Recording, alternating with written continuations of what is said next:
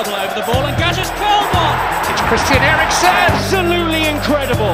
What a screamer from Heung-min One of Son. the best goals of his Spurs career. Top class from Harry Kane. Through to Lucas Moura. Absolutely unbelievable. Hei sann, og velkommen til en ny episode av Tottenham på 12. Det en liten stund siden vi sist skrudde på mikrofonene. Det skyldes rett og slett at Erik har vært i selveste utlandet. Det korrekt. Spania-tur der altså norske studenter har det for godt, eller Erik? Ja, du kan si det. Kanskje det er det litt for godt når vi kan reise til Spania og Portugal. Det sant det. Ja, hvordan var det der nede i det store Spania? Ble det mye kulturliv og lokal mat og allmennkjente severdigheter, eller hva? Herregud, så god maten var det. Det helt drøyt. Og så fikk vi fare på Real Betis-kamp også. Det var veldig kjekt. Så ingenting til Erik Lamela i Sevilla. De spilte jo bortekamp den dagen, så det var jo sikkert derfor. Men likevel, Jan Vertonghen var ikke å se i Lisboa heller, så jeg litt skuffet over oppmøtet fra de tidligere Tottenham-karene. Ingen Adel Tarapt heller, for så vidt. Men vi fikk jo se Jan Vertonghen og co. Slå ut Ajax på en bar i Portugal. Så det var god stemning. Det får være erstatning for å ikke treffe på deg der nede. Ja, mer om turen kan du lese på bloggen hans utpåturmederik.com. Jeg kan også tegne deg. Jeg kan også tegne deg opp som plussabonnent, så da får du tilgang til litt ekstra materiale. 399 kroner i måneden vel prisen justert opp til nå, Erik, den ikke det? Ja, vi er oppe på 4,50 nå, Lars Peder. Men Tottenham, Erik, det det skal handle om nå. Det går opp og ned med laget vi heier på, men nå har de forsynet meg 2 seire på rad da. 2-0 borte over Brighton på onsdag og 3-1 hjemme over West Ham på søndag, unnskyld. Så ja, da må det jo være lov å si at den fryktelig irriterende optimismen begynner å melde seg igjen, eller?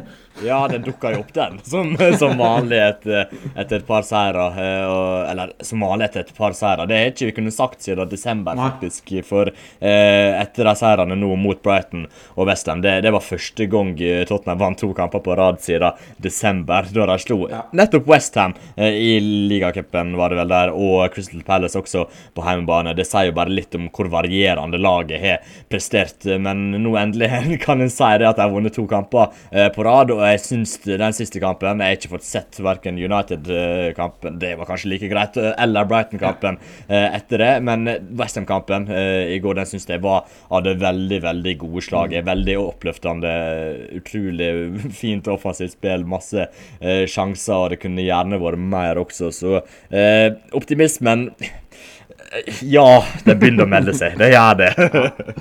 Uff, ja, sånn det. Ja, selv om det en liten stund siden da vi spilte inn episode sist, og det har blitt spilt noen kamper i mellomtiden, som du sier, så kommer vi til å fokusere mest på West Ham-kampen i dagens episode, men vi skal også snakke en del om enkeltspillere, se litt fremover, dykke litt i noen tall. Dybala tror jeg vi skal innom, Erik. Landslagspausen og alle de farene den fører med seg skal vi diskutere, men først 3-1 altså over West Ham etter, skal vi si, 2,5 mål av Heung-min Son, og en Harry Kane som den store hovmester. Du fornøyd med matchen? Ja, veldig fornøyd med matchen, Lars Peder. Foruten en periode på, kanskje 10-15 minutter var det vel et pause der, når West Ham hadde fått omrokert litt og hadde litt freshe bein der de så ganske gode ut. Jeg fryktet egentlig at West Ham skulle utligne i den perioden. Foruten de minutter så synes jeg det var nesten en komplett kamp. Jeg synes ikke West Ham slapp til så fryktelig mye utenom den store sjansen til Antonio i starten av kampen der, og målet naturligvis. Utenom det så så synes jeg Tottenham hadde god kontroll, og så skapte en masse sjanser. En klarte rett og slett å komme seg til masse sjanser, spilte seg fint ut bakfra.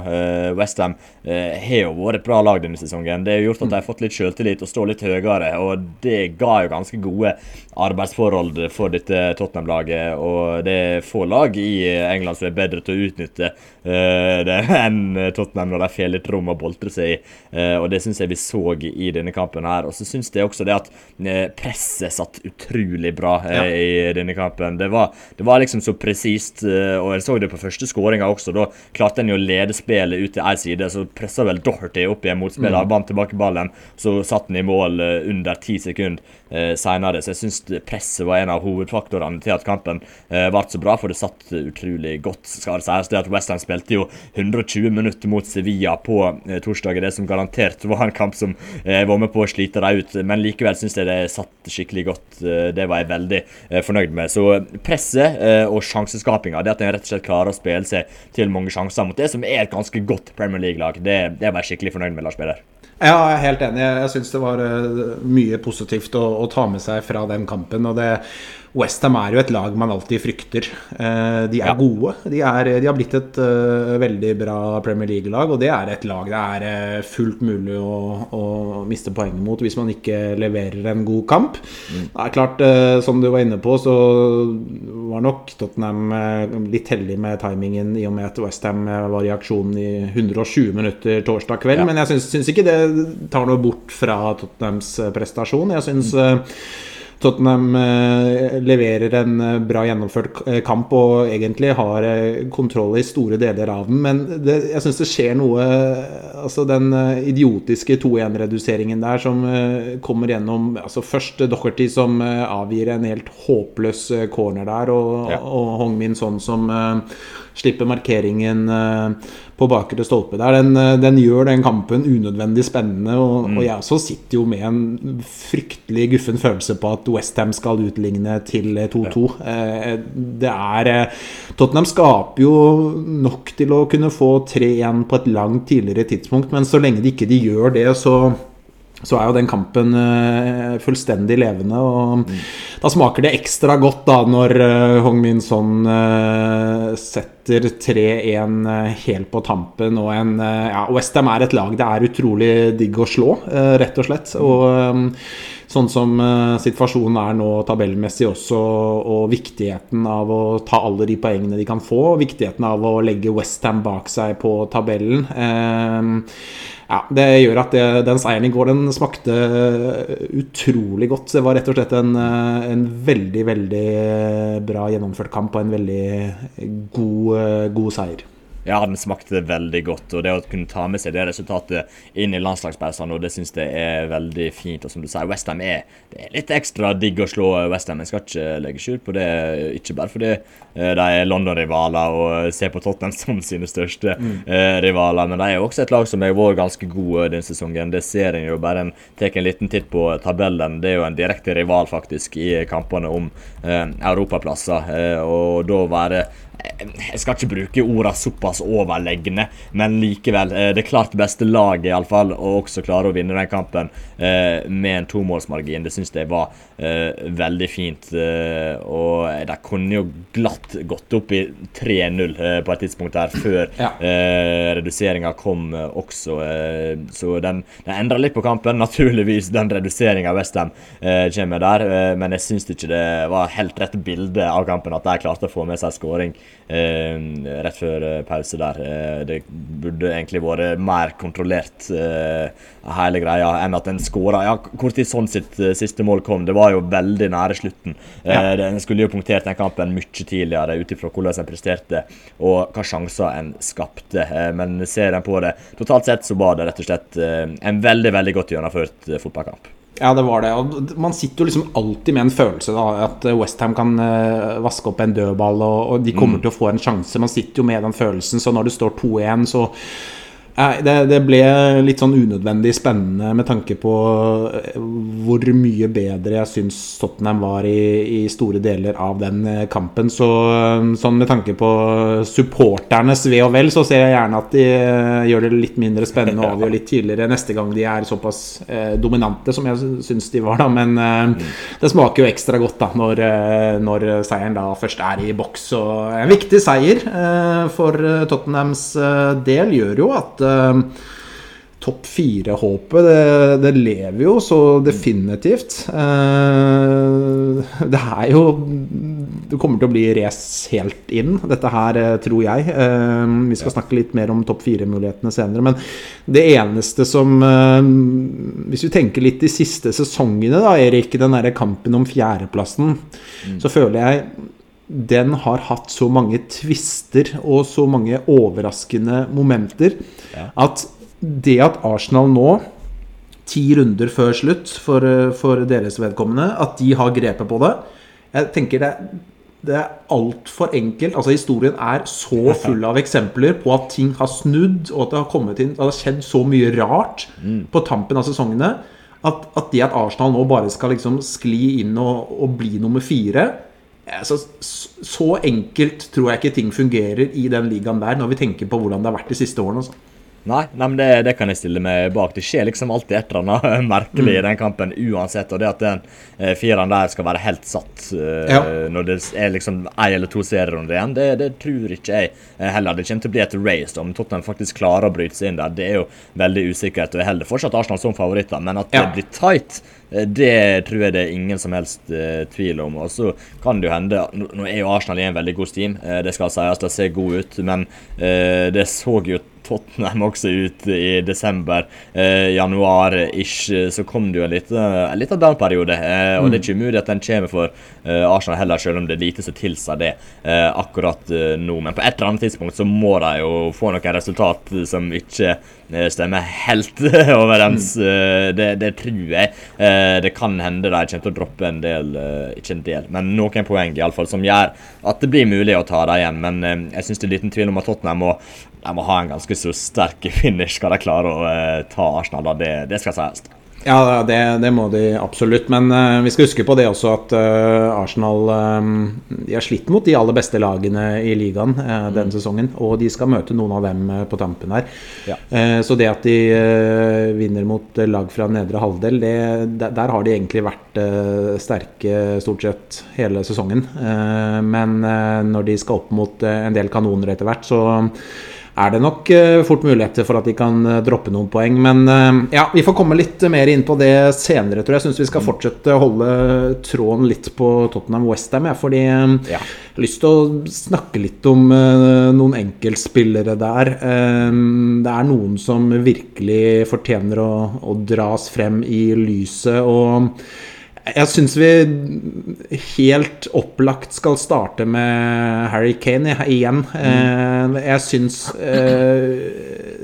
det vi ser av han nå, det kan egentlig ikke, det finnes ikke ord som kan dekke hvor fantastisk god han er for tiden, Erik. Og i går også, så han serverer 3 skåringer. Det er liksom, ord blir fattige da. Ja, men han er helt drøy for tida. Det har vi sagt i flere episoder på rad nå, men vi må fortsette å si det. Rett og slett bare på grunn av det han leverer. Han er rett og slett fabelaktig. Etter at Conte tok over, så er det jo ingen andre som har flere målpoeng enn de 15 han har levert i ligaen. Mohamed Salah kommer med på 14 år, men sånn på 13. Det er topp 3-en for øvrig, så sånn også er med på topp 3-en. Men Harry Kane er øverst der, og han kommer til sjanser, han skaper sjanser, han du bare ser på måten han spiller på at han spiller med selvtillit, han spiller en rolle som fungerer, han spiller på sitt aller beste. Det er farlig å si det, for Harry Kane har hatt noen perioder som har vært fabelaktige, men denne perioden det er jammen ikke mye som topper det hvis du ser på de siste 2-3 månedene. Det er ikke mange perioder i Harry Kanes karriere som kan måle seg med det han har levert av mål, assist, underliggende tall, bare hvor viktig han er for dette laget. Så nei, hva skal jeg si om Harry Kane? Han er og det er alltid disse ordene enda opp på Lars Vedder, men latterlig god. Det liksom der jeg ender opp, og jeg synes det står seg fortsatt det. Ja, men det er liksom det er vanskelig å finne ord da, for man kan prøve å være litt kreativ og finne noen adjektiver som man ikke har brukt tidligere og sånn, men altså, saken er jo at han altså det er lett å bli historieløs da, og så skal man liksom alltid tenke at det en spiller gjør nå det beste de har gjort, men jeg mener helt oppriktig at det Kane leverer nå for tiden og har gjort over det som begynner å bli en skikkelig periode da. Vi snakker en 2-3 måneder nå. Jeg mener at det helt der oppe av hva han har levert i Tottenham, tror jeg. Han så utrolig god nå, og det altså hvis vi ser det i kontrast da, til det han leverte i høst da, for det jo det som på en måte blir litt interessant å ta tak i, for han har jo stort sett vært veldig, veldig god hele veien i Tottenham etter at han slo igjennom. Men så hadde han denne høsten som var veldig spesiell og som var veldig utypisk for han, og da var det jo mange som lurte på hva skjer, hvor god vil vi få se han i Tottenham igjen? Altså jeg tror vi var vel alle trygge på at det ville jo ikke fortsette så dårlig som det var i høst, for da var han virkelig ikke til å kjenne igjen fra det vi har sett tidligere, men hvor bra vil det bli? Men at han da noen få måneder senere leverer sin, kanskje aller beste fotball, da, i hvert fall helt der oppe av hva han har levert i Tottenham-drakten. Det ekstremt gøy å se, og det jo bare, vi må jo bare nyte altså det at vi får sitte og se Harry Kane spille fotball i Tottenham-drakten uke etter uke. Det en spiller det kommer til å snakkes om i hundrevis av år fremover, fordi han en av de aller største i Tottenham-historien, og men hvis vi ser litt på jeg jo rett og slett i dag så har jeg vært liksom, jeg havnet skikkelig i sånn der jeg blir sånn tallfrelst i dag, altså jeg har dykket i de ene statistikken etter den andre, jeg tenkte nå det landslagspause, og da det gøy å dykke litt i tall da og jeg skal innom litt av det nå i podden, men jeg kan starte litt med litt sånn Harry Kane stats da fordi altså hvis vi spoler tilbake til 2021-sesongen så husker vi hvor fantastisk god han var da så endte han den sesongen på 0,64 expected goals per 90 minutter, og det jo utrolig bra og han ble toppskårer i ligaen og alt, og så hadde vi denne starten av 21-22-sesongen da, som jeg var inne på, og da gikk det jo tungt for han, og frem til den 2-2-kampen hjemme mot Liverpool, så hadde han 0,29 expected goals per 90 minutter fra 0,64 da året før, men fra og med Liverpool-kampen 2-2 der, og til nå så har han 0,78 expected goals per 90 minutter. 0,7. Det ekstremt høyt, Erik. Ja, det skyhøyt. Det skyhøyt. Han kommer seg nå begynner det liksom å nærme seg. Nei, jeg skal ikke si dette heller, men det en har sett av Lionel Messi tidvis ikke på samme nivå, for Messi jo noe av det sjukeste vi har sett i fotball noen gang, men det å både være lagets største målskårer og være lagets største kreative kraft, det det jammen ikke mange spillere som men Harry Kane en av dem i den måten han leverer på nå, og det verste jo at han burde hatt mer målpoeng. Hvis du ser på de underliggende tallene, han står med 12 mål og 5 assist, men XG på 14,97, altså nesten 3 mer XG enn de målene han faktisk har skåret, og Harry Kane jo tradisjonelt sett vært en spiss som har overprestert XG-en sin totalt, og det forteller jo litt om hvor mye han faktisk kommer til, og hvis han klarer å forbedre avslutningskvaliteten sin litt, så snakker vi noe helt sinnssykt og så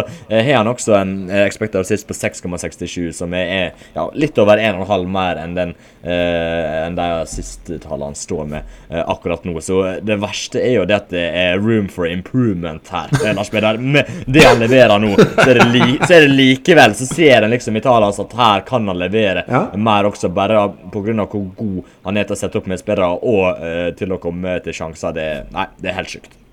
Ja, fordi det jo også et veldig viktig poeng, fordi vi snakker jo da om en spiller som har skåret veldig mye mål i det siste, og så hvis vi ser, og nå det bare for å si det først, så det understat.com som i hvert fall jeg bruker som kilder på de tallene jeg presenterer både på Twitter og i podcasten i dag, og hvis vi ser på disse expected goalsene da, så har jo han 14,97 totalt sett og har skåret 12 mål.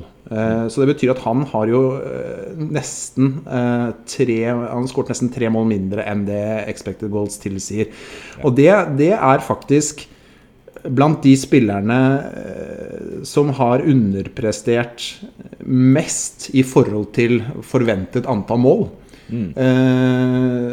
Salah har 1,5 mål for lite, holdt jeg på å si. Mané også mindre enn Kane. Altså, han har underprestert egentlig blant de som har underprestert mest.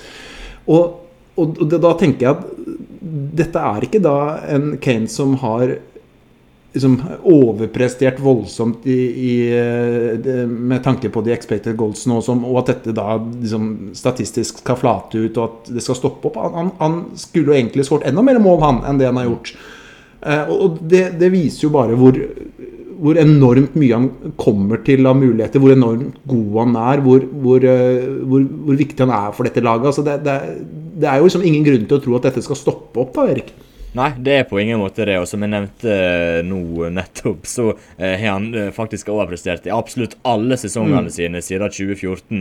Dette den eneste sesongen der han foreløpig har underprestert. Altså, hvis vi ser på tallene fra 2019-20-sesongen, så overpresterte han med 4,7 mål i 17-18, med 3,14 mål i 16-17, med 9,18 mål overpresterte han. Da hadde han altså en XG på 19,82, skåret 29 mål. Det sier litt om avslutningskvaliteten Harry Kane har hatt i de forskjellige sesongene. Så hvis han får på plass den, da kommer vi til å se noe som totalt utenom det vanlige i sesongen spurten, for de underliggende tallene utrolig sunne. Hvis han klarer å få på plass litt bedre kvalitet på avslutningene, hvis han for eksempel hadde satt den da Pierre-Emil Højbjerg spilte han i hjørnet med Lukas Fabianski mot West Ham nå i gårsdagens kamp, hvis han begynner å sette deg også, da snakker vi urkraft av det sjeldne. Ja, absolutt. Vi kan jo ta et spørsmål i forbindelse med Kane da, fra Kjetil Hansen her. Han skriver på Twitter: bare en følelse jeg har, men har Kane blitt en mye bedre all-round-spiller, men en dårligere avslutter, spør han. Synes han har hatt mye dårlige treff på ballen siste sesong. Langskudd som så vidt når frem til mål. Akkurat det med elendig langskudd gjelder for øvrig hele laget, skriver Kjetil. Men ja, jeg vil jo først si at jeg synes jo ikke Kane noen dårligere avslutter i det hele tatt nå, sammenlignet med før. Han skårer fra alle mulige vinkler som vi har sett han. Jeg vet ikke hva du tenker, Erik? Tallet sier jo det at han en dårligere avslutter denne sesongen. Det må vi kunne si, men han kommer jo til veldig mange sjanser. Det det som tingen. Det han gjort hele karrieren sin, bare at avslutningskvaliteten litt dårligere nå. Så han en litt dårligere avslutter, men han fortsatt en veldig god avslutter. Det liksom ikke det står på, selv om det litt forbedringspotensial der. Men Harry Kane kan forbedre avslutningene sine litt, men samtidig det jo vanskelig å kreve mer av han enn det han gjør akkurat nå, men så kan det hende vi får se faktisk en Kane på et litt høyere nivå i sesongens børsen, og det gleder meg mye. Ja, da skal jeg faktisk være motvekten her og bryte gjennom alle tall og si at jeg synes ikke Harry Kane noen dårligere avslutter nå enn han har vært tidligere. Jeg synes vi har sett bare noen av de målene vi har sett i det siste, som jeg mener kanskje nesten ikke finnes andre spillere i verden som utfører. Jeg ser tallene at han har underprestert i forhold til XG og sånt, men basert på min plass i sofaen og min utsikt til TV-en, så drister jeg meg til å si at jeg synes ikke han noen dårligere avslutter. Det som jeg kanskje synes Han var, hvis man skal ta tak I én ting da, for å pirke litt, jeg synes han var litt råere på de skuddene fra 25 meter, hvor han hadde et helt sånn her sykt tilslag som bare overrumplet keeper litt, og vi har sett en del av han. De synes jeg vi ikke ser så mye av, I hvert fall har vi ikke gjort det denne sesongen her. Hvor han bare, det ser så enkelt ut, men så tar han keeper fullstendig på feil bein, og de har ikke vært helt det samme, men når det kommer alt det han gjør fra 20 meter og inn da, så mener jeg helt oppriktig at Kane like god avslutter som han har vært gjennom alle disse årene, altså. Ja, og jeg skjønner hva du mener når du sier at Kane ikke en dårligere avslutter, for den tenker bare tilbake på avslutningene mot Everton og Leeds, de to volleyene med Menslefoten, avslutninger mot City på det innlegget der han bare breisier den opp I krysset, og det noen varianter som skikkelig gode. Målet mot Brighton I FA-cupen også, da han bare limte den I krysset. Han har noen fabelaktige avslutninger også, så jeg skjønner absolutt den. Han har det I seg, I alle fall. Han ikke mistet det på ingen måte, Lars Mede. Nei, av og til så må man bare bryte gjennom alt av tall, og så må man stole på øynene sine, vet du, det faktisk det av og til det mest presise verktøy, og jeg velger å si at Kane like god som han har vært tidligere der. Men jeg håper på en suser fra 30 meter snart, det hadde vært gøy. Men han har jo med seg to mann der fremme da, Erik. Vi har jo I noen år snakket om at han har hatt med seg en mann der fremme, men nå har han med seg to mann der fremme. Han har jo fått en ny lagkamerat fra Juventus, Sverige, Kulusevski, og nå begynner vi å snakke om en trio da, og det har jo vi mast på ganske lenge I denne podden her, at som du har sagt så mange ganger, trenger en tredje skilde til målpoeng. Korrekt. Nå har du fått en tredje skilde til målpoeng, Erik. Ja, vi har det, og angrepet ser så mye bedre og mer komplett ut nå. Det så mye mer utfylt enn tidligere. Det at han har fått inn Kulusevski, og det at han klarte å begynne å levere sånn rett etter overgangen, det ekstremt imponerende, men han passer så ekstremt godt inn I lag med Son og Kane, for I sånn så du en med utrolig gode bevegelser, veldig god I bakrom, rask, god avslutter, mens Kane skårer mål, assisterer, men så trenger jeg kanskje en kreativ til det, en som kan linke opp, kombinere, ta de veggene, ta de kombinasjonene der, og det gjør Kulusevski med bravur. Han ikke en spesielt egocentrisk spiller, om vi kan si det sånn. Jeg synes han god til å åpne opp rom og gi Son og Kane ganske gode arbeidsforhold. Der synes jeg han eksepsjonell, og så gjør han jo ting selv også som veldig, veldig gode. Jeg synes du ser det ganske greit I noen av de overgangene Tottenham har. Av og til så ser det ut som Kulusevski slakker ned hele overgangen, men så plutselig finner han et godt alternativ, fordi han har ventet til det rette øyeblikket, og så når det først skal settes opp et angrep I høyt tempo, så mestrer han det også.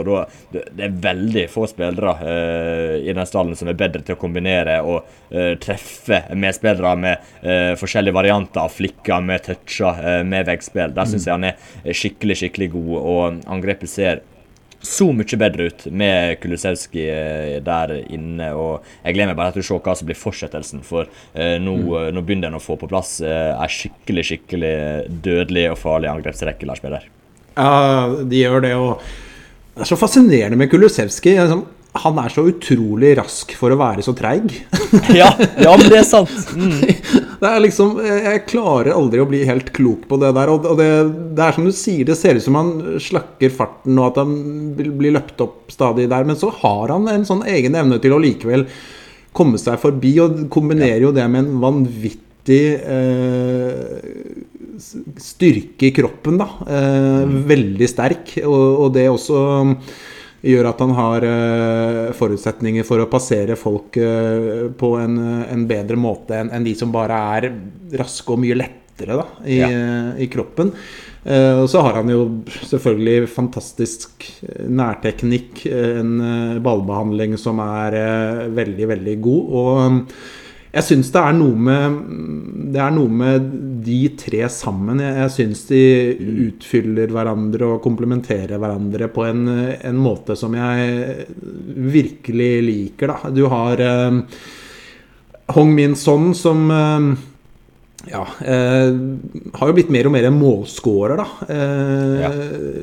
Hele tiden ligger og lukter og kan stikke inn bak og en god avslutter. Og så har du Kane som på en måte har hele den pakka han har med både tilretteleggerferdigheter og avslutningsferdigheter. Og så har du Kulusevski som kommer inn med noe litt annet igjen da, som har dette drivet med ballen, en innoverkant som flink til å se etter løsninger, finne løsninger, god på små flater, alltid spillbar. Det et eller annet, jeg føler at de tre til sammen da, de har egentlig alt det man ser etter i en offensiv trio. Ja, absolutt. Som jeg sa, de utfyller hverandre skikkelig godt, og ordet komplementært rett og slett veldig, veldig passende der, og jeg som sagt ekstremt imponert over Kulusevski, og det at han klart å begynne å levere såpass kjapt etter overgangen sin. Det å komme fra Serie A til Premier League i den alderen, det ingen vits, men han har klart det, og jeg tror den fysikken og spillestilen hans hjelper veldig på det, for han har jo en veldig særegen fysikk og kroppsbygning til å være en kant, for det han jo veldig sterk. Han rett og slett bygd som en liten plugg, samtidig som han klarer å gli fremover. Og nei, vet du hva, Kulusevski en herlig spiller, og når han spiller med to såpass gode spillere som Son og Kane, så blir det veldig, veldig bra. Og Son, han fortjener skryt nå, altså. Jeg synes han får mye kritikk rundt om på Spurs Twitter, for han har noen kamper, også denne kampen så har han en god del øyeblikk der han har en svak første touch, gir vekk ballen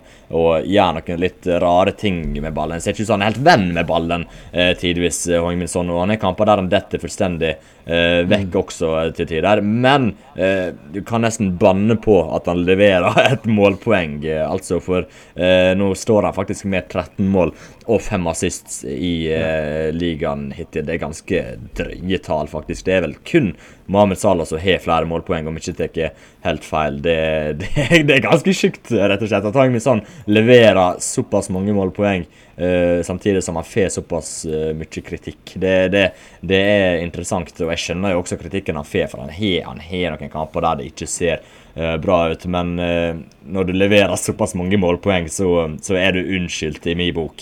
Altså, for Hong Min Son skikkelig god, og han spiller jo en rolle på i mål og øyeblikk der han ikke får credit for det også. For eksempel første målet, det jo Kurt Zouma som får selvmål der, men det jo Hong Min Son sitt løp som framprovoserer hele greia, egentlig. Det at han kommer foran der og forstyrrer Zouma, det jo det som gjør at det blir selvmål til slutt, og bevegelsene til sånn bare så fabelaktig, og når du har en spiller som Kane som faktisk har passningsfoten til å kunne finne han når han går på de løpene, så det en veldig, veldig god kombinasjon. Men sånn sine løp, altså, de utrolig gode. Timingen på dem verdensklasse, og jeg synes Son fortjente litt skryt etter å ha levert de målpoengene han gjør.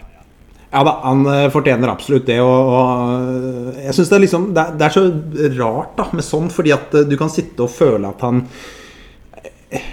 kanskje har levert en kamp litt under pari, men så har han likevel skåret 2,5 mål da, som i går, så man blir liksom, når en spiller skårer 2,5 mål da, nesten 3 mål, så jo det alltid bra liksom, så det liksom vanskelig, men altså, at han veldig viktig for dette Tottenham-laget det jo ingen tvil om, og målpoengene i seg selv sier jo alt om det, og så det noe også med den tilstedeværelsen hans, at når du spiller mot en spiller som Hong Min Son, så du nødt til å hensynta det på en veldig ordentlig måte, fordi at han har noen spisskvaliteter der som du nødt til å ta hensyn til det, hvis ikke så skårer han 3 mål, og det gjør jo forutsetningene bedre for Kane og Kulusevski også, så han en utrolig viktig brikke, og vi har jo blitt vi snakker jo om at vi har blitt bortskjemt med Kane, vi har jo blitt veldig bortskjemt med Son også,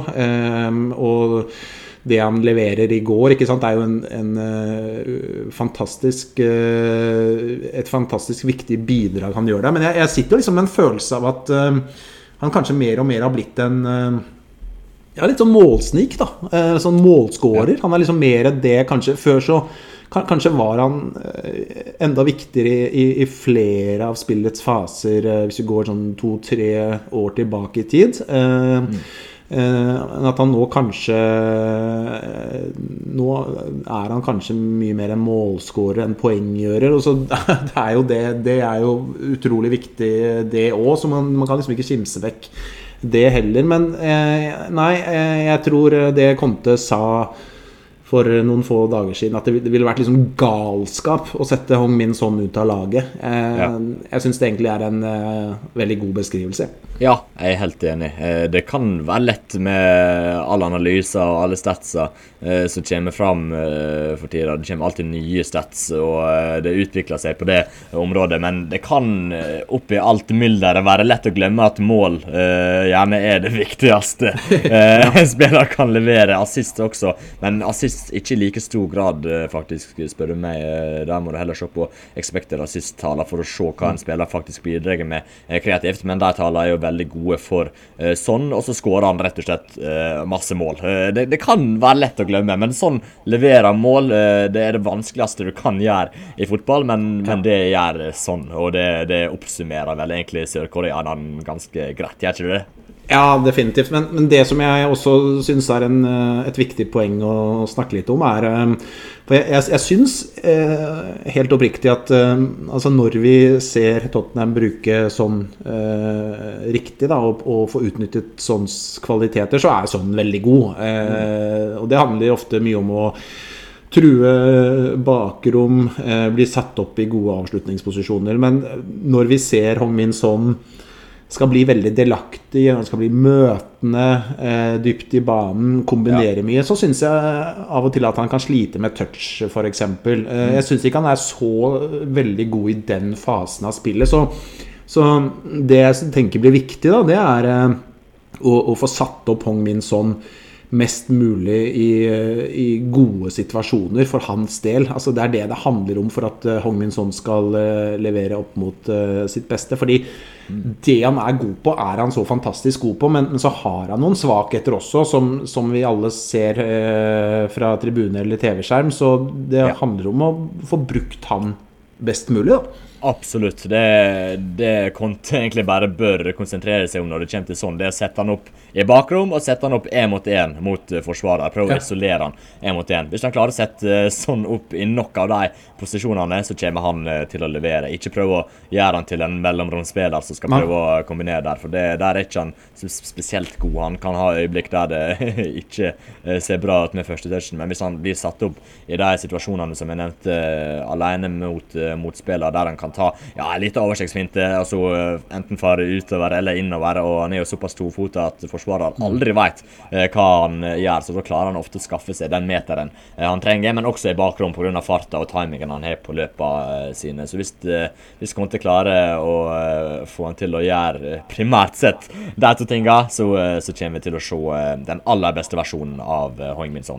Ja, og det tenker jeg at det bør være muligheter for også, fordi når du har ikke bare Kane, men også Kulusevski da, som har såpass gode tilretteleggeferdigheter og som såpass gode distribuører, så bør det jo egentlig kunne være en mulig det skal liksom ikke være nødvendig å sette opp sånn alt for mye I de situasjonene, tenker jeg, at da kan man utnytte hans ferdigheter på en annen måte, så ja, det det som blir nøkkelen for sånn, tenker jeg. Men jeg har lyst til å hoppe litt tilbake til han svensken på motsatt side der, fordi hvis vi går tilbake til tampen av januar, Erik, så glapp jo Luis Diaz tilsynelatende på tampen av vinduet for Tottenhams del, havnet til Liverpool I stedet.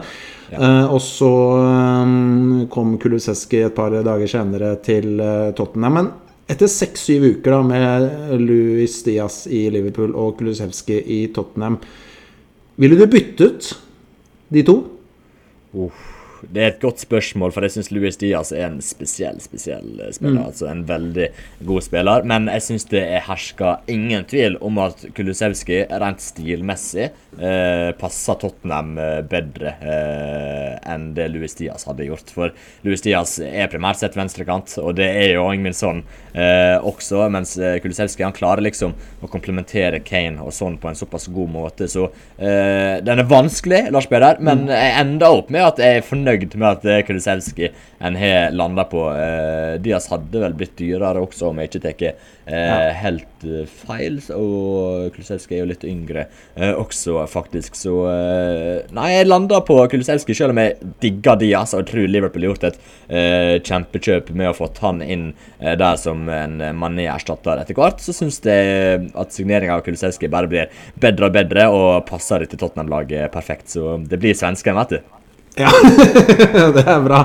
Nei, men altså, man kan jo nesten ikke sitte nå og si at man ville bytte bort Kulusevski. Med tanke på hvor god han har vært de første ukene i Tottenham, og jeg enig med deg. Altså, Luis Diaz, jeg synes han en fantastisk spiller, og jeg skulle jo fryktelig gjerne at han også da, kanskje kom til Tottenham, men sånn som Kulusevski har levert og bidratt fra dag 1 i Tottenham, og med det han har kommet inn med av tilskudd og ferdigheter til dette laget, så jeg går for svensken jeg også. Jeg synes det noe superspennende med han og 21 år bare. Han kommer til å bli en utrolig viktig brikke på Tottenham Hotspur Stadium de neste 10-12 årene, tror jeg da. Absolutt. Men en annen spiller, Erik, som kom i januar til Tottenham, og som i hvert fall jeg var litt sånn, jeg hadde ikke sett han så veldig mye, og litt sånn blandet av de rapportene vi fikk på han, men altså Bentancur, altså der jo Tottenham var jo som verdens beste midtbanespiller, Erik. For en spiller han Ja, men han har imponert meg stort, altså. Virkelig. Som sagt, jeg så ikke den Brighton-kampen, men jeg har jo sett høydepunkter, drivet han hadde før 2-0-skåringen der, når han spilte gjennom Kane. Fantastisk, og i denne kampen også, så styrte han jo hele midtbanen mot gode spillere, altså. Vi snakker Declan Rice, som jeg har hatt på mitt årets lag, eller sesongens lag i Premier League. Thomas Soucek heller ingen smågutt, og da klarer å styre kampen fra midtbanen mot de to. Det synes jeg det står enorm respekt av. Han rett og slett etablert seg i denne startelvan helt soleklart, og det også imponerende å gjøre. Det at han også klart å slå til, i likhet med Kulusevski, såpass kjapt etter overgangen, det synes jeg imponerende, og når du ser han spille, så ser du ser at han har den selvtilliten om at han skal være en ledende sentral midtbanespiller for en stor klubb. Du bare ser det på måten han holder seg selv oppe på, auraen hans på banen,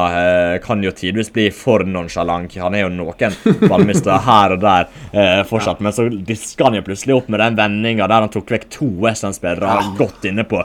Jeg bare hadde da satt jeg der bare sånn liksom på 2-1 liksom, på 2-1 gjør på 2-1 og gjør det så forbaska rolig som han gjør. Han bruker nesten ikke kroppen en gang. Han bare kaster litt på skuldra, derfor den ene, kaster litt på den andre skuldra for den andre, og da det gjort. Det helt sinnssykt å se på. Den roa han har helt enorm, men samtidig som han rolig med ballen i beina, så har han også det drivet som jeg snakket med. Når han først klarer å få opp dampen og sette fart fremover, så det veldig få som stopper han. Altså, og så tek han jo den jobben defensivt, og gjør at Tottenham kan spille med 2 sentrale midtbanespillere i stedet for 3, og likevel ha god nok dekning der inne sentralt. Så nei, Bentancur nok en strålende signering. Han har imponert meg voldsomt, Lars Peder. Ja, altså jeg turte ikke håpe at han skulle være i nærheten av det han har. Altså han har jo vært helt vill. Altså jeg mener jo det jo en helt vill god fotballspiller Tottenham har fått der, og kommer inn med så mye og kan bidra liksom, fra dag 1 da, bare gå rett inn og så forbaska god.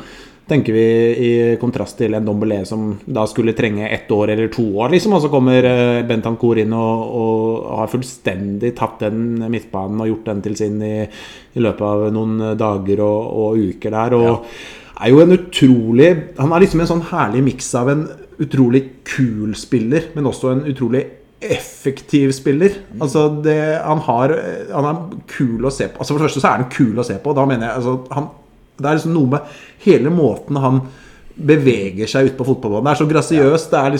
Det kunst. Jeg får litt sånn der Berbatov-følelser på det, liksom. Jeg føler litt, og når jeg har sett Bentancur i kamp etter kamp nå, jeg synes jeg ser liksom, at Bentancur litt sånn kloning av Dembélé og Berbatov, altså. Oi.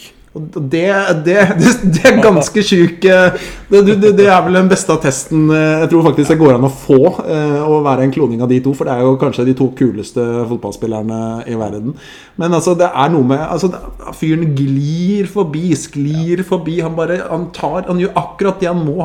Jeg synes det så kult å se på, og så det effektivt i tillegg. Og ok, liksom, jeg satt jo med hjertet i halsen da han dro vekk to mann som bakerste spiller der omtrent på 2-1 på 18 meter, og liksom det jo sånn der du risikerer jo i løpet av en kamp at det der ender med et baklengsmål, og da vil jo han jo sannsynligvis få høre det, og folk vil kritisere han for at han så nonchalant, men jeg tror likevel da, i det lange løp så tror jeg et lag at Tottenham tjener veldig mye å ha en spiller som våger så mye, og som så konstruktiv, som så løsningsorientert, som så offensiv i hodet sitt, kontra å ha en spiller som konsekvent skal spille på veldig lav risiko.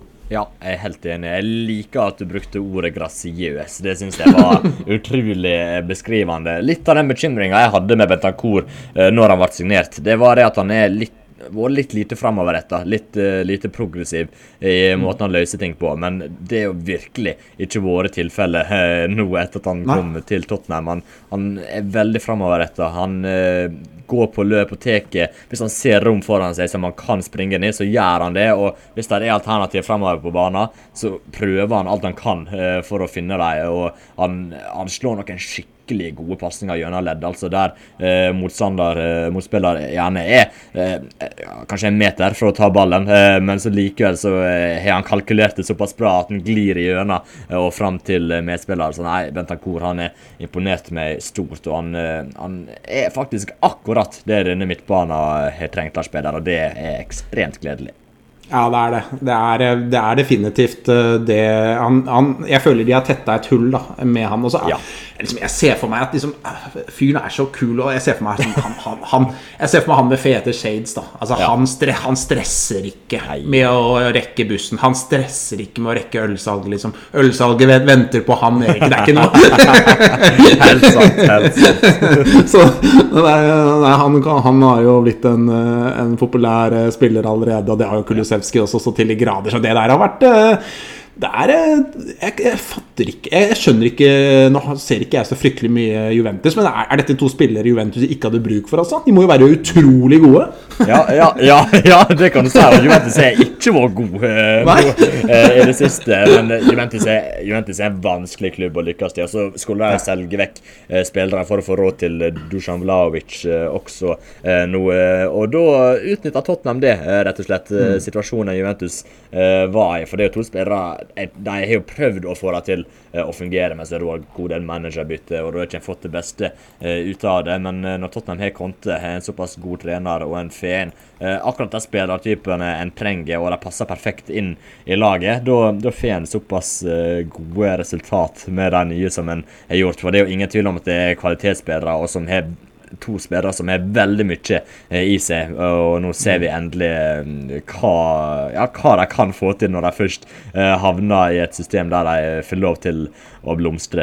Så all creds til Fabio Paratici, for han, det var noen vitser på Twitter ute og gikk der om at nå stikker du tilbake til Juventus og henter deg, men det har vært stor suksess, og man får si det at signeringene fra Serie A etter at Paratici kom inn har vært veldig gode. Disse to som vi har nevnt, og Christian Romero også troppe på Serie A-signeringene, altså, så hvis den blir linket til flere Serie A-spillere i sommer, så klager ikke jeg Lars Peder. Nei, og ikke minst det Golini, Erik. Golini har han lykkes med. Jeg glemte Golini. La oss ikke prate om Nei, han får ikke mange minutter spalteplass i vår podcast, dessverre. Nei, men jeg tenker en reservekeeper, det får vi tåle. Men nei, han har lykkes. Det startet litt trått, da, må vi si, med Paratici, med liksom Nuno inn der og Golini inn der og Emerson Royal, ikke sant? Det var jo liksom noe av det første han gjorde der, var jo å hente disse her, og så har det jo så til de grader tatt seg opp da. Og når vi da vet den linken som Paratici har til Juventus, Conte har til Italia, Serie A, er det flere i Juventus da, for å starte? Er det flere Juventus-spillere som vi kan håpe på og kanskje tro på at det kan være noe for Tottenham til sommeren, for eksempel? Ja, det er et godt spørsmål. Nå har jo faktisk, jeg tror det er Fabrizio Romano som har meldt at Paulo Dybala ikke kommer til å fornye kontrakten sin, og dermed er gratis til sommeren. Så hvis Paratici og Conte finner ut at det er en spiller de vil gå for, så støtter jeg det fullt ut. Altså, så ja, hvis de prøver å gå for Dybala, så jeg sier ikke nei takk, altså. Nei, vi kan jo ta 2 minutter om han da, fordi at jeg hadde jo han på lista. Nå kom jo det veldig naturlig med Dybala her. Ja, du sier ja til han, Erik. Du vil gjerne se han i Liljevitt? Ja, det vil jeg. Da får han jo inn en spiller som kan spille som spiss. Det synes jeg er viktig, men samtidig så kan han spille i litt forskjellige posisjoner også. Han er ganske anvendelig der fremme, og hvis en klarer å fortsette med det en er klart å bygge opp nå, og det kommer til at en har et tydelig system, en tydelig spillerstil, og rett og slett et miljø og en kultur spillere kan blomstre, som vi har sett med Kulusevski og Bentancur. Hvis det fortsetter, så tror jeg Dybala kan være en god spiller å få inn, for det han trenger nå er en struktur og et miljø og en kultur han kan blomstre, og vi vet hva slags spiller Dybala er på sitt beste hvis han først får lov til å utfolde seg og prøve seg. Jeg tror han kunne være en perfekt forsterkning inn mot den fronttreeren der, og så tilfører han jo litt konkurranse også da, hvis han kommer. Da må jo Øymundsson, da må jo Dejan Kulusevski og også Harry Kane levere for å være i laget fortsatt. Så jeg er veldig åpen for Dybala. Jeg ser helst at andre posisjoner blir prioritert, det må jeg få si, men hvis Dybala har lyst til å komme og Paratici og Conte har lyst på han, så sier jeg ikke nei takk. Nei, jeg skal innrømme at jeg er litt mer ambivalent når det kommer til Dybala. Jeg må jo aller først si at det hadde jo vært utrolig kult å se han i Tottenham. Han er jo en utrolig kul fotballspiller, så misforstå meg rett, jeg kommer til å heise flagget hvis Dybala signerer for Tottenham, for det, men så er det likevel noe som jeg synes det er både plusser og minuser ved det da. Det første er at jeg er veldig usikker på den skadehistorikken hans. Veldig mange skader, mye muskelproblemer, og det jeg er usikker på om han kan egentlig, om han har om han kommer til å bli en spiller som holder seg skadefri stort sett hele tiden. Det er jeg veldig usikker på, for å være helt ærlig, for jeg synes for å ha spilt i Serie A, så synes jeg han har vært fryktelig mye skadet de siste årene. Og så tenker jeg også at hvordan vil han, altså hvis han kommer inn da, han kan spille i flere posisjoner som du sier, Erik, men det er jo en mulighet for at han blir sittende litt på benk også. Hvordan vil han respondere på det? Altså han er jo en gigantisk superstjerne. Altså han er jo virkelig en enorm, altså han er jo kjempestor, Dybala, og vil han finne seg i sin beste alder, han er vel 28 år nå, vil han finne seg i å sitte en del på benken i Tottenham liksom, hvordan vil han bidra derfra på en måte? Er det godt nok for han? Er han happy med det, eller er det bedre å se etter et yngre alternativ som er mer på vei opp og frem, og som ikke har det der voldsomme, kanskje i hermetegn egoet som det Dybala har da? Så jeg synes det liksom plusser og minuser her. Kjempekult å se Dybala i Tottenham og se han skåre mål og spille og være god der. Og så har vi de ulempene med skader og hvordan vil han være hvis han ikke spiller så mye også. Så jeg synes det litt vanskelig, men som sagt, jeg skal heise flagget hvis han kommer. Det ikke noe å lure på. Ja, men det betimelig spørsmål du kommer med der, og det litt derfor jeg sier at jeg vil at Dybala skal komme hvis Paratici og Conte ønsker det, for jeg stoler på at de kartlegger den situasjonen rundt Dybala godt nok når det kommer til skade, til motivasjon og det å eventuelt sitte på benken. Det føler jeg at de kommer til å gjøre en god nok jobb rundt, og hvis de føler at etter den evalueringen og de samtalene med Dybala at de fortsatt vil gå for han, da er med på det, men hvis de finner ut at det et eller annet som ikke stemmer på ett av de punktene, da bør en absolutt være mer skeptisk. Så det betimelig spørsmål du kommer med, Lars Peder. Det det. Ja, fordi det veldig viktig poeng det du sier der også, at Paratici og Conte kjenner jo til han så ekstremt godt, og hvis han kommer, så dette ting de har veldig god call på, da. Det jeg ganske trygg på, så sånn sett så vil jeg være tryggere hvis han kommer enn om det plutselig hadde vært liksom David Moyes da, som liksom bare plutselig fikk høre at han kunne få Dybala og liksom begynner å sikle fra alle munnviker på en gang, og liksom dette så stort for han at han liksom ikke skjønner at dette kan ha en bakside også. Jeg tror Paratici og Conte vil se alle sider og aspekter ved dette her, og se plussene og minusene, og hvis de lander på at ja, dette kan være veldig bra for Tottenham, så da skal ikke jeg sitte her i sofaen og si liksom nei, den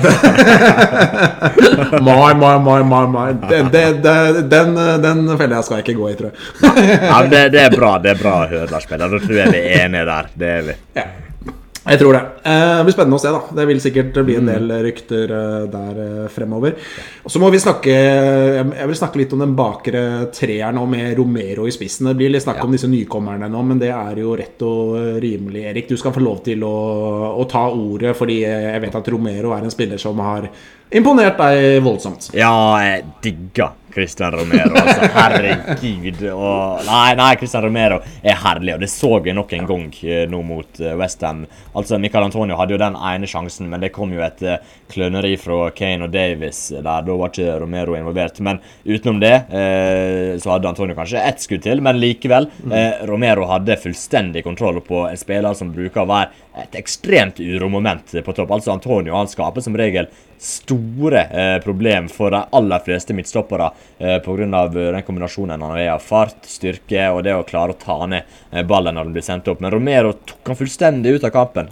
Fullstendig. Han bare var såpass tett opp i ryggen på han, støta når situasjonen og ting var på rett plass for han å gjøre det. Og nei, Romero leverte en kjempegod kamp. Rett og slett den aggressiviteten og den intensiteten han leverer jo helt drøy. Og måten han bare for han hadde jo totalt fokus på Antonio de minutter han spilte. Antonio ble byttet ut 50 og noe, om jeg ikke husker helt feil, men frem til da så hadde han jo laserfokus på Antonio. Antonio skulle ikke få lov til å gjøre noe som helst så lenge han var på Romeros side, og det fikk ikke han til heller. Romero virker å ha den evnen og den syka til å bare kunne fokusere fullstendig på en ting, og så bare gjennomføre det, og det klarte han med Antonio også her. Og så han jo veldig progressiv i passingsspillet som vanlig, ser fremover, har en god fot, synes jeg. Og så dukker han jo plutselig opp frem i banen. Jeg synes, om jeg ikke husker helt feil, så gjorde han det denne kampen også. Jeg tror han er en eller to touch inne i motstanders 16 meter uten at det var dødball også denne gangen. Det så vi jo mot Brighton når han var borti Kulisevski sitt skudd der og faktisk fikk kreditert skåringa. Så det bare å forvente det å se Romero dukke opp i motstanders i boks. Plutselig helt uoppfordret. Det tror jeg vi bare skal forvente å se mer av, men måten han bare tok Antonio ut av kampen på, altså, som sagt, Antonio et fysisk beist der, altså. Måten Romero bare dominerte fullstendig på, det synes jeg var utrolig imponerende, og han sementerer seg bare ytterligere som en klassesignering og en kjempegod midtstopper. Ja, virkelig. Ja, men det du sier, det har jeg også lagt veldig merke til, at han plutselig så, det virker som han bare tenker sånn, nå det min tur til å spille spiss. Ja. Det er sånn du sikkert kan se liksom, altså, i sånn barnefotball, ungdomsfotball, sånn, nå det min tur til å spille spiss, liksom, og så bare blir han der oppe 1 minutt og kommer til en avslutning. Det er sånn, det er så kult å se da. Jeg tror jo helt ærlig at dette litt, jeg tror han litt forut sin tid da. At dette kan være noe vi ser mer og mer av i fremtiden. Fotballen utvikler seg hele tiden. Hvis vi går 15-20 år tilbake i tid og tenker på for eksempel hvordan bekkene opererte da i forhold til hvordan de opererer nå, da sto de jo stort sett bak, altså, men se på, nå jo bekkene i mange lag kanskje et av de fremste offensive våpnene, de mer ving enn de bekk, og jeg tror det å ha spisser da, det å ha midtstoppere mente jeg å si, som plutselig i korte faser, perioder, sekvenser plutselig blir til en spiss da. Jeg tenker at det kanskje kan være noe vi ser mer og mer av i fremtiden. Jeg tror fotballen blir så dynamisk at det å stå og stopper og skulle på en måte være en del av en bakre 3-4 gjennom en hel kamp. Jeg tror det mer og mer vil bli til at plutselig så en av stopperne med. Hvis du bryter og stikker frem, så blir du der oppe litt mer. Ikke bare rett tilbake igjen i ledd og Romero nå, som plutselig ligger der inne i 16-meteren og lukter gjennom, ikke bare liksom en kort sekvens, men han kan være der inne i et halvt minutt, 40 sekunder også. Og det et våpen, det. Det kult å se. Han en kul spiller, han også. Vi snakket om Bentancur og Kulusevski, men det 3 kule spillere. Tenk så mye bedre Tottenham. Altså hvis ikke Romero, Bentancur og Kulusevski hadde vært inne, så hadde Tottenham spilt med Sanchez, Winks og Lucas, liksom. Det så stor oppgradering, da. De 3 som har kommet inn der. Det helt sykt. Ja, det helt drøyt. Men jeg synes det poenget ditt med at fotballen utvikler seg stadig, at dette kanskje det neste store, det synes jeg var veldig godt. Vi har kanskje allerede begynt å se litt av det, noe mer og mer for eksempel, men han gjorde jo litt det samme i Atalanta også, og Gasperini satte jo opp systemet sitt for at absolutt alle kunne havne inne i 16-meteren og skåre. Plutselig var venstre midtstopperen der, plutselig var høyre indreløperen der, plutselig var venstre wingbacken der, og sånne rotasjoner og flytende spill, det kommer til å fortsette. Det blir bare flere og flere rotasjoner i fotballen fremover, og det kommer til å gagne Romero veldig, veldig bra, for han en spiller som faktisk klarer å utfylle en sånn type rolle, så nei, han kommer til å dukke opp enda mer inni motstanderen sin 16 meter, og kanskje det blir noen mål av det. Han fikk jo skåringer da Kulusevski skjøt, noe heldig må vi kunne si, men han var der nettopp, han var der, og det så det viktige. Hvis han fortsetter å være der oppe, så kan det hende han får seg en skikkelig skåring også. Det tror ikke vi skal se vekk fra. Så det at Romero kommer til å roame litt fritt fremover der, det det bare å forvente å se. Ja. Et enkelt, kanskje ikke så enkelt, men et kort spørsmål i hvert fall til deg, Erik. Tottenham i fremgang, eller? Blir de bedre, synes du? Svaret ja. Kort og konsist. Ja, men det blir det. Det ser vi jo bare med tala til Conte også. Nå har ikke jeg foran meg, men de uendelig mye bedre enn det jeg har sett fra Tottenham de siste 3 åra fort, egentlig. Og hvis det nå bare klarer å stabilisere seg og faktisk levere litt mer stabile prestasjoner, som jeg tror kommer til å komme med tid. Det jo det som bruker å komme sist av alt, for en får jo ofte veldig gode prestasjoner her og der. Det så vi med Jürgen Klopp i Liverpool, Pep Guardiola i Manchester City, men de klarte aldri å finne den stabiliteten i enten den første sesongen eller de 2 første sesongene i klubbene sine. Det liksom det som venter nå. Nå Conte viste at toppnivået til Tottenham-laget ganske høyt, og med noen forsterkninger i sommeren så kan det bli veldig, veldig bra. Nå gjelder det bare å levere stabilt fremover, og begynne å levere jevne prestasjoner. Det det som skiller Clinton fra veten, et veldig slitt uttrykk, men det får gå, men at det fremgang, det synes jeg det absolutt ingen som helst tvil om, Lars Peder. Nei, jeg helt enig. Det jo et retorisk spørsmål, fordi vi alle så enige at det en klar fremgang å se, og jeg jo helt enig med deg. Jeg synes Tottenham har et toppnivå nå som begynner å bli veldig, veldig spennende, og jeg synes de gode. De har vært gode. Og det jo sånn da at vi har jo snakket mye, eller de Tottenham-supportere har snakket mye om at, liksom, at Tottenham har vunnet og tapt annenhver kamp og sånt. Men saken for Tottenhams del da, i ligaen jo at de vel har vunnet 5 av de 7 siste kampene, faktisk. Så de har, liksom det der annenhver seier-tap-greiene jo litt det er ikke helt, det gir ikke et helt riktig bilde av det. De har vunnet 5 av de 7 siste ligakampene Tottenham. Og jeg har lyst til jeg har jo som sagt havnet opp i den tallgryta i dag og studert. Jeg synes det utrolig kult. Jeg jo veldig glad i tall og veldig glad i Tottenham. Og det jo i hvert fall når ting flyter litt, så det veldig gøy å dykke litt i tall. Og det gjorde jeg en del i tidligere i dag. Og da jeg har lyst til å snakke litt om noen tall som jeg kom frem til da. For det første så kan vi jo starte med å sammenligne litt Nuno med Conte, men det synes jeg ikke vi skal bruke så mye tid på. Det så stor fremgang fra Nuno at det ikke så mye, det ikke så spennende å høre om. Tottenham har jo tatt enorme steg etter at Conte tok over, men det jeg synes var litt interessant å se på var å sammenligne Conte med Mourinhos tid i Tottenham. Og Mourinho hadde jo 58 ligakamper. Det ligakamper jeg har sett på her, og Conte har hatt 19. Og Mourinho hadde såkalt expected points da. Det liksom beregnet. Det litt samme som expected goals, men det gir jo en modell som sier noe om hvor mange poeng lagene antas å skulle ta ut fra hvordan kampene ser ut. Og da hadde Mourinho i løpet av sin tid i Tottenham expected points på 1,36, mens Conte så langt i Tottenham har 1,96. Så det en enorm fremgang altså.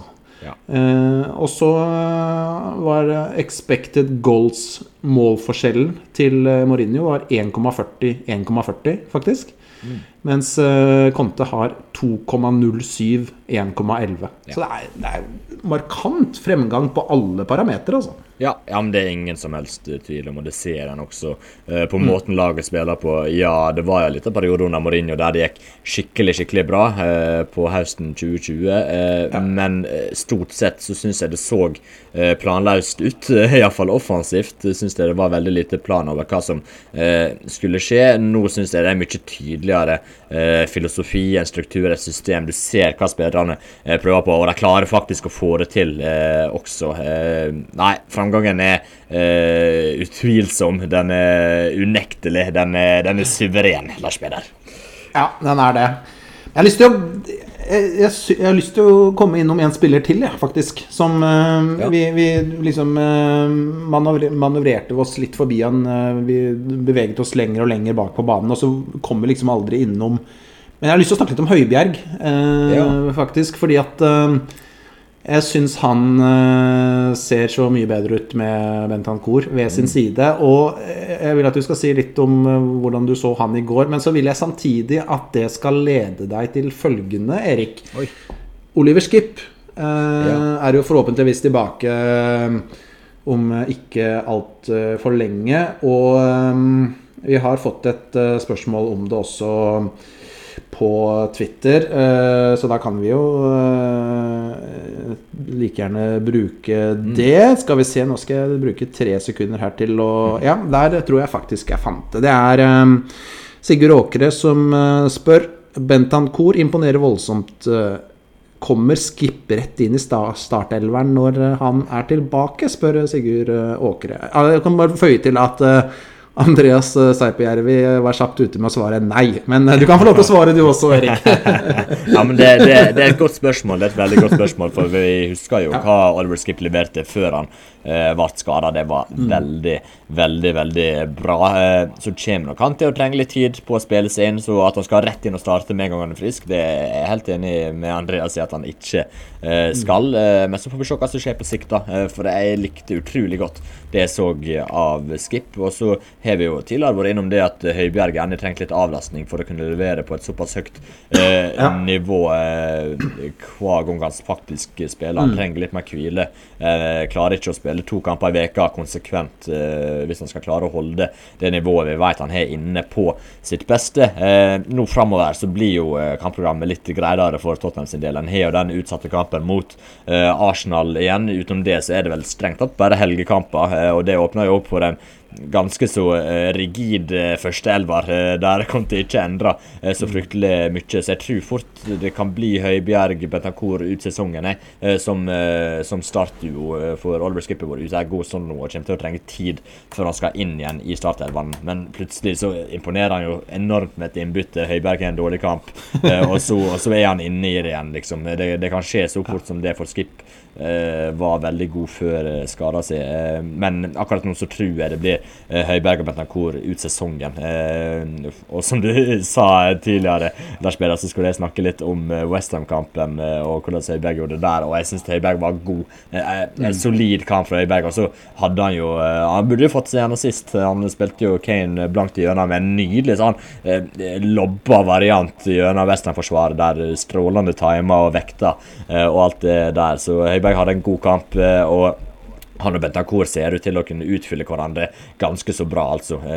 Så for å pushe for den topp 4-plassen så er det viktig med så mye kontinuitet som mulig, tror jeg. Så det, kombinert med at Skip sannsynligvis ikke er helt matchfit før et godt stykke ut i april, og det er best case scenario, så tror jeg det blir Høibjerg og Bentancur ut sesongen med Skip på noen innhopp etter hvert, Lars Peder. Ja, jeg tenker også det samme. Altså, Skip var jo fantastisk før han ble skadet, så det er jo jeg trodde jo egentlig vi nå skulle sitte og knapt kunne få Skip tilbake fort nok på laget, men i stedet så er det jo nesten så vi lurer på om han vil komme seg inn og bli en del av elveren. Ja. Sånn umiddelbart I hvert fall, fordi Bentancur har vært så god som han har vært, og jeg synes Høibjerg også, som du sier, har vært veldig bra nå.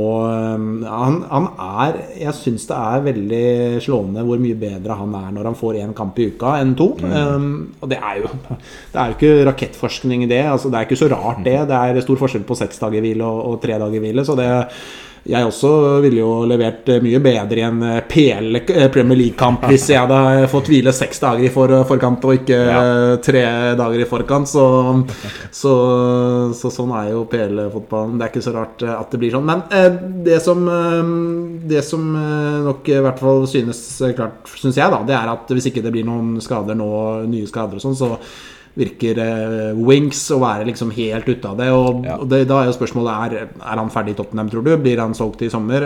Det en spiller fordi vi kan jo se for oss at de kanskje ønsker å få inn en sentral midtbanespiller til, og så kan man jo da se litt på hvem skal de selge Winks? Han får de kanskje ikke så veldig mye for. Skal de selge en annen? Skal de selge Høibjerg? Får ganske mye mer for han? Altså, det en problemstilling I hele tatt, eller det Winks ut og ikke noe mer å snakke om? Ja, jeg tror fort hvis jeg skal ha en ny sentral midtbanespiller, som det jo rykter, så kan det fort være duket for at Winks fær, og jeg mer åpen for det nå enn jeg var for et par måneder siden, etter at han spilte veldig gode kamper mot Liverpool og Leicester var det vel I den 3-5-2-formasjonen. Jeg tror ikke vi kommer til å få se mer 3-5-2 på ekstremt lenge, og hvis vi først får se den, så tror jeg det blir I enkeltkamper, og ikke over en lengre periode, der jeg kommer til å bruke den konsekvent, og det tror jeg kan være kroken på døra for Winks faktisk, for Winks har noen veldig gode ferdigheter, god til å holde på ball, trygg med ball, og I underkant har vært god til å finne medspillere fremover I banen, men han sliter defensivt, og det har han gjort alltid, egentlig, og han blir rett og slett for utsatt når han spiller I en midtbanetoer I en 3-4-3, og når Bentancur kommet inn og levert som han har gjort I den midtbanetoeren, kombinert med at Kulusevski kommet inn og levert som han har gjort på den høyre kanten, som jo gjør at Conte ikke kommer til å gå vekk fra den fronttrioen, så tror ikke jeg han kommer til å bruke 3-5-2 igjen, og da tror ikke jeg Winks kommer til å spille på et spesielt bra nivå for dette Tottenham-laget, og da kan det nok være duket for å selge han, det tror jeg. Ja, jeg helt enig, og selv om de kanskje ikke får veldig mye for han, så tror jeg fortsatt de kan få en del for han engelsk, og han har jo tross alt vist at han potensielt kan ha noe å bidra med I den ligaen der, så at en klubb ja, rundt midten av tabellen kanskje. Kanskje litt under det. Skulle finne på å kaste ganske mye penger etter han. Newcastle kanskje. Ja. Det er ikke helt umulig at det skjer, synes jeg. Altså, hvis de har da Høibjerg, Skip, Bentancur og en ny der som 4 alternativer til 2 plasser, så tror jeg Tottenham ganske godt forspent i den posisjonen. Men en posisjon som vi kanskje ikke synes de så veldig godt forspent i, vi har jo snakket veldig mye om den wingback-posisjonen, høyre wingback-posisjonen, Erik. Men jeg føler kanskje at vi må begynne å snakke litt om den venstre wingback-posisjonen nå, fordi det er ikke bare fryd og gammen, synes jeg, det som vises på den siden heller. Vi kan jo ta et spørsmål i den forbindelse fra Stig Jarle Kabbestul Sætre. Han skriver: Syns venstrebekk fremstår som plassen som svakest besatt per nå. Regulon overbeviser ikke veldig. Ivrig, ok, men Sessegnon før skaden synes jeg var hakket bedre. Høyresiden har dere jo snakket om i hver episode. Ja, det helt riktig. Det har vi har sagt om den i hver episode. Det har vi faktisk. Men Doherty Kulusevski fungerer som en kule. Måtte det vare, skriver han. Ja, hva tenker du? Det venstre siden som den nye høyre siden? Nei, jeg føler ikke vi helt der enda.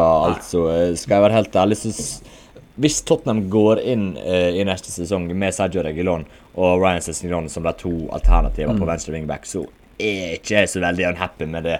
Altså, jeg føler ikke det der store problemet ligger. Så skal det sies at Reguilón har hatt noen øyeblikk og noen kamper nå det siste som ikke har vært spesielt gode, og han ganske så wasteful når han kommer inn i motstanderen sin boks.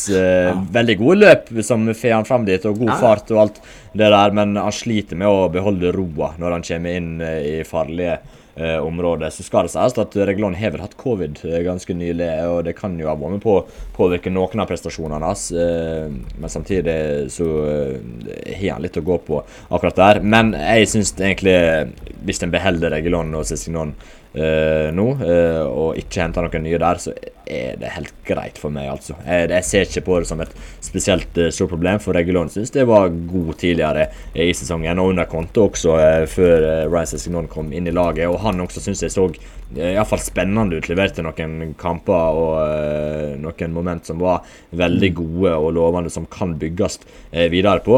Ja, hvis det dukker opp en venstre wingback på markedet som klar oppgradering, og hvis det plutselig blir noe interesse for Reguilón fra for eksempel Real Madrid, som jo har den utkjøpsklausulen, dette vel siste sommeren de har den på rundt 40 millioner euro, så hvis de har lyst til å bruke den, så jeg ikke helt imot det heller, for å si det sånn. Hvis den selger for den summen og en annen for seg 30 millioner euro da, litt mindre, det jeg ikke imot det heller, så det som skjer, det får skje rett og slett, men jeg ser ikke på det som noe problem hvis den går til neste sesong med Sessegnon og Reguilón som de 2 alternativer. Jeg mer bekymret hvis den ikke oppgraderer på høyre wingback fortsatt, selv om Matt Doherty har levert ganske så bra den siste måneden.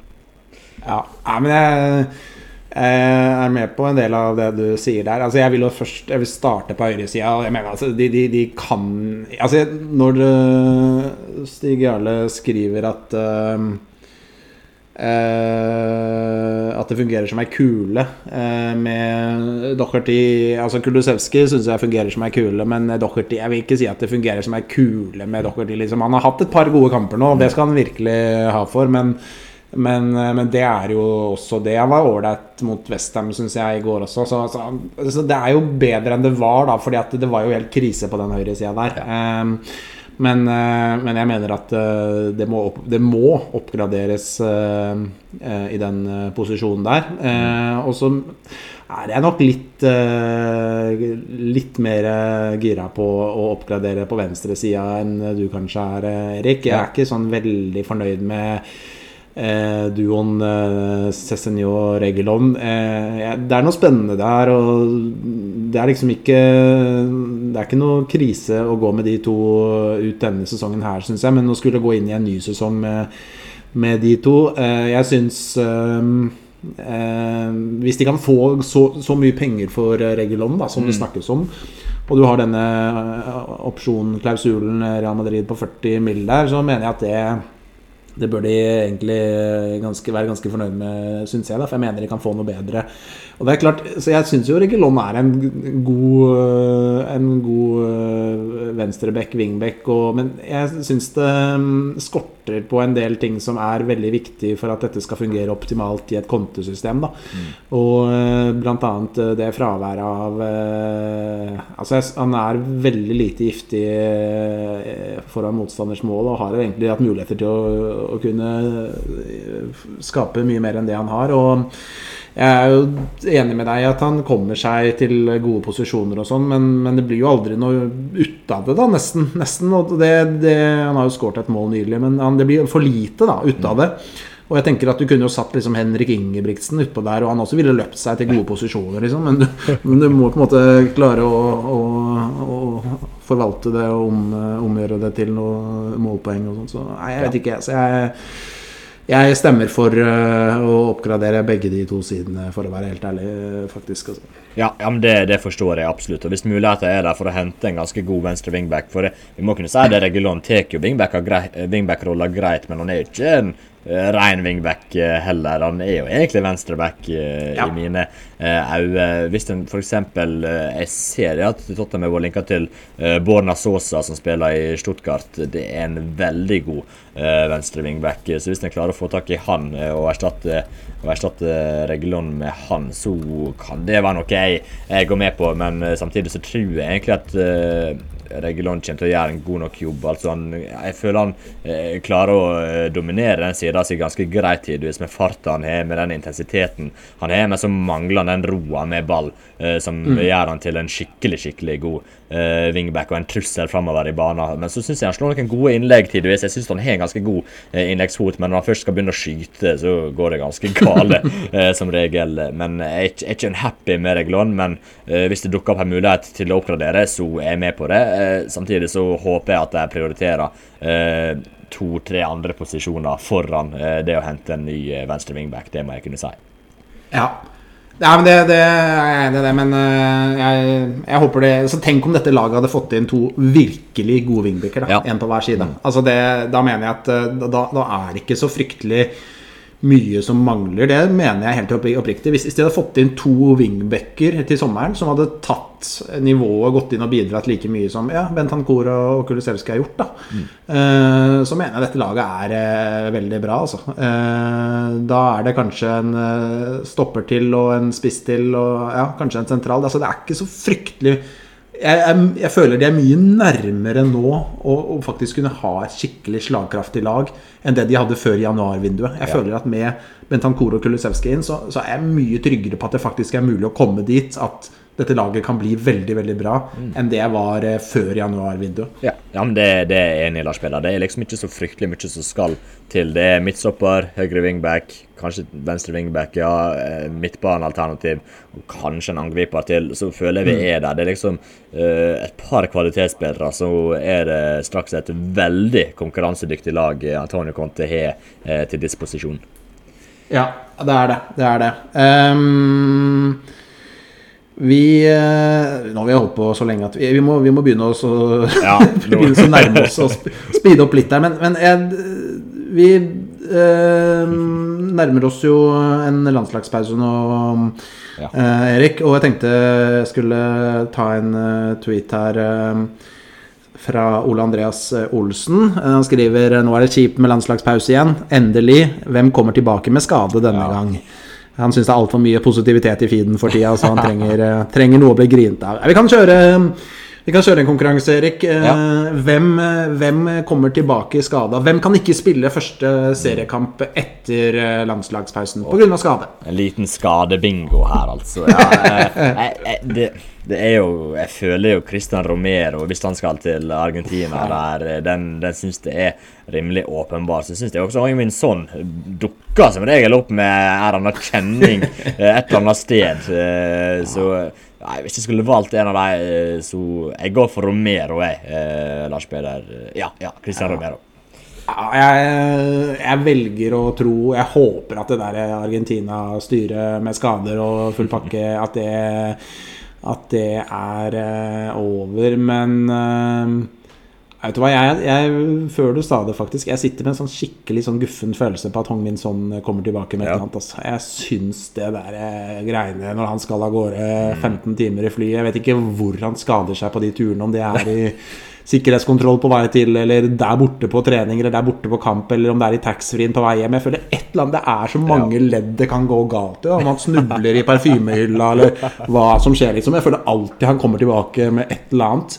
Ja. Det så mange fallgruver på den lange reisen hans til Asia der, så jeg setter min 50-lapp på at Hong Min Son dessverre ikke kan spille mot Newcastle, det vel? Første kamp etter landslagspausen. Nei, det var trist da, men den taxfree-en på Gatwick der, eller hva den farlig, den altså. Så ja, jeg med på den, Lars Peder, dessverre. Ja, men det blir i hvert fall godt å komme i gang igjen med Premier League-fotball når den tid kommer. Vi må jo se bare litt til slutt frem på topp 4-muligheten her. Se litt på hva tenker du liksom Tottenhams muligheter i prosent nå på å klare en topp 4-plass?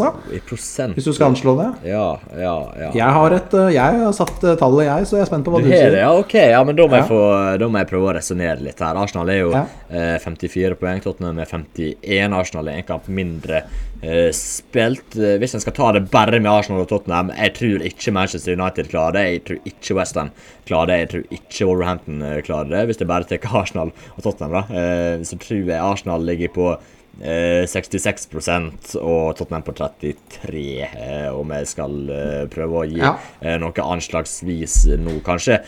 Nei, ikke 66 på Arsenal, det 63 på Arsenal og 37 på Tottenham enda jeg på nå, men det kan svinge fort, altså. Det noen veldig avgjørende kamper der, og som du var innom tidligere, Lars Peder, så har jo Arsenal igjen både Manchester United og Chelsea, om jeg ikke tenker helt feil, Chelsea-kampen borte også, og så det jo det Nord-London-derby da, som fort kan bli ekstremt avgjørende i kampen om den fjerdeplassen. Men nei, jeg lander på 37% sjanse for fjerdeplass, Lars Peder. Ja, men vi ikke så veldig langt unna hverandre, og det som en faktor her at du da bare har tatt Arsenal mot Tottenham på en måte, for det jo noen prosent sjanse for United, og det. I hvert fall United, kanskje også West Ham, men jeg setter liksom sånn totalt sett da, med alle disse lagene, Arsenal og United og West Ham, og da mener jeg at sjansen til Tottenham nå cirka 25%. Så vi ikke så langt unna hverandre da, med tanke på at vi har målt litt sånn på litt ulikt vis da. Jeg mente sjansen til Tottenham før Brighton-kampen var 20%, men da vant jo Tottenham, og Arsenal tappte for Liverpool. Så da var jeg oppe på 30 faktisk. Og så sank det til 25% i helgen faktisk, fordi at Arsenal slo Villa borte. Det var en kamp jeg gjerne skulle sett at de avga et poeng i, men sånn ble det ikke. Så nei, men jeg mener muligheten der fortsatt, og som jeg sa ganske tidlig, eller vi snakket om ganske tidlig i sendingen, så det har vært så mange twister og så mye som har skjedd i den topp 4-kampen de siste årene, så det at liksom Arsenal nå har et ok grep på det, og at de bare skal skli inn og bli nummer 4, og at det så enkelt som det, jeg tror det blir mer flere twister og mer som skjer, og mer dramatikk enn som så, altså. Ja, det lov å håpe på det, og jeg håper bare at Tottenham klarer å holde følge frem til den kampen mot Arsenal spilles, for det på hjemmebane mot Arsenal, og han ikke tapt på hjemmebane mot Arsenal siden våren 2014 i ligaen. I alle fall, en har en god historikk mot deg på hjemmebane, en vinner ofte de kampene faktisk, så hvis jeg klarer å være med i racet og faktisk være, så 3 poeng bak Arsenal når den kampen kommer, så jeg fornøyd med det, og da kan vi se en kamp med enorm nerve og press på seg, og jeg tror Tottenham kommer best ut av det fordi de på hjemmebane, så bare en klarer å henge med i kampen da, være innenfor touching distance med Arsenal frem til da, så vil jeg være fornøyd, for da muligheter til stede, Lars Peder, og det er jo håpet som dreper en, men likevel det er håpet som holder den i livet også, Lars Peder. Ja, det var pent sagt, Erik, vakre ord. Nei, men det er jo muligheter her, hvis du ser på de neste kampene. Newcastle skal det jo være mulig å slå, Villa er jo tøft, men det er mulig å vinne den. Brighton har de jo slått et par ganger allerede. Brentford er jo ikke i veldig god form for tida. Leicester hjemme, og så kommer Liverpool da, og så skal jo Arsenal inn et eller annet sted der, og så er det Burnley, og så er det Norwich. Jeg mener at det er ganske mange kamper der som Tottenham er favoritt i.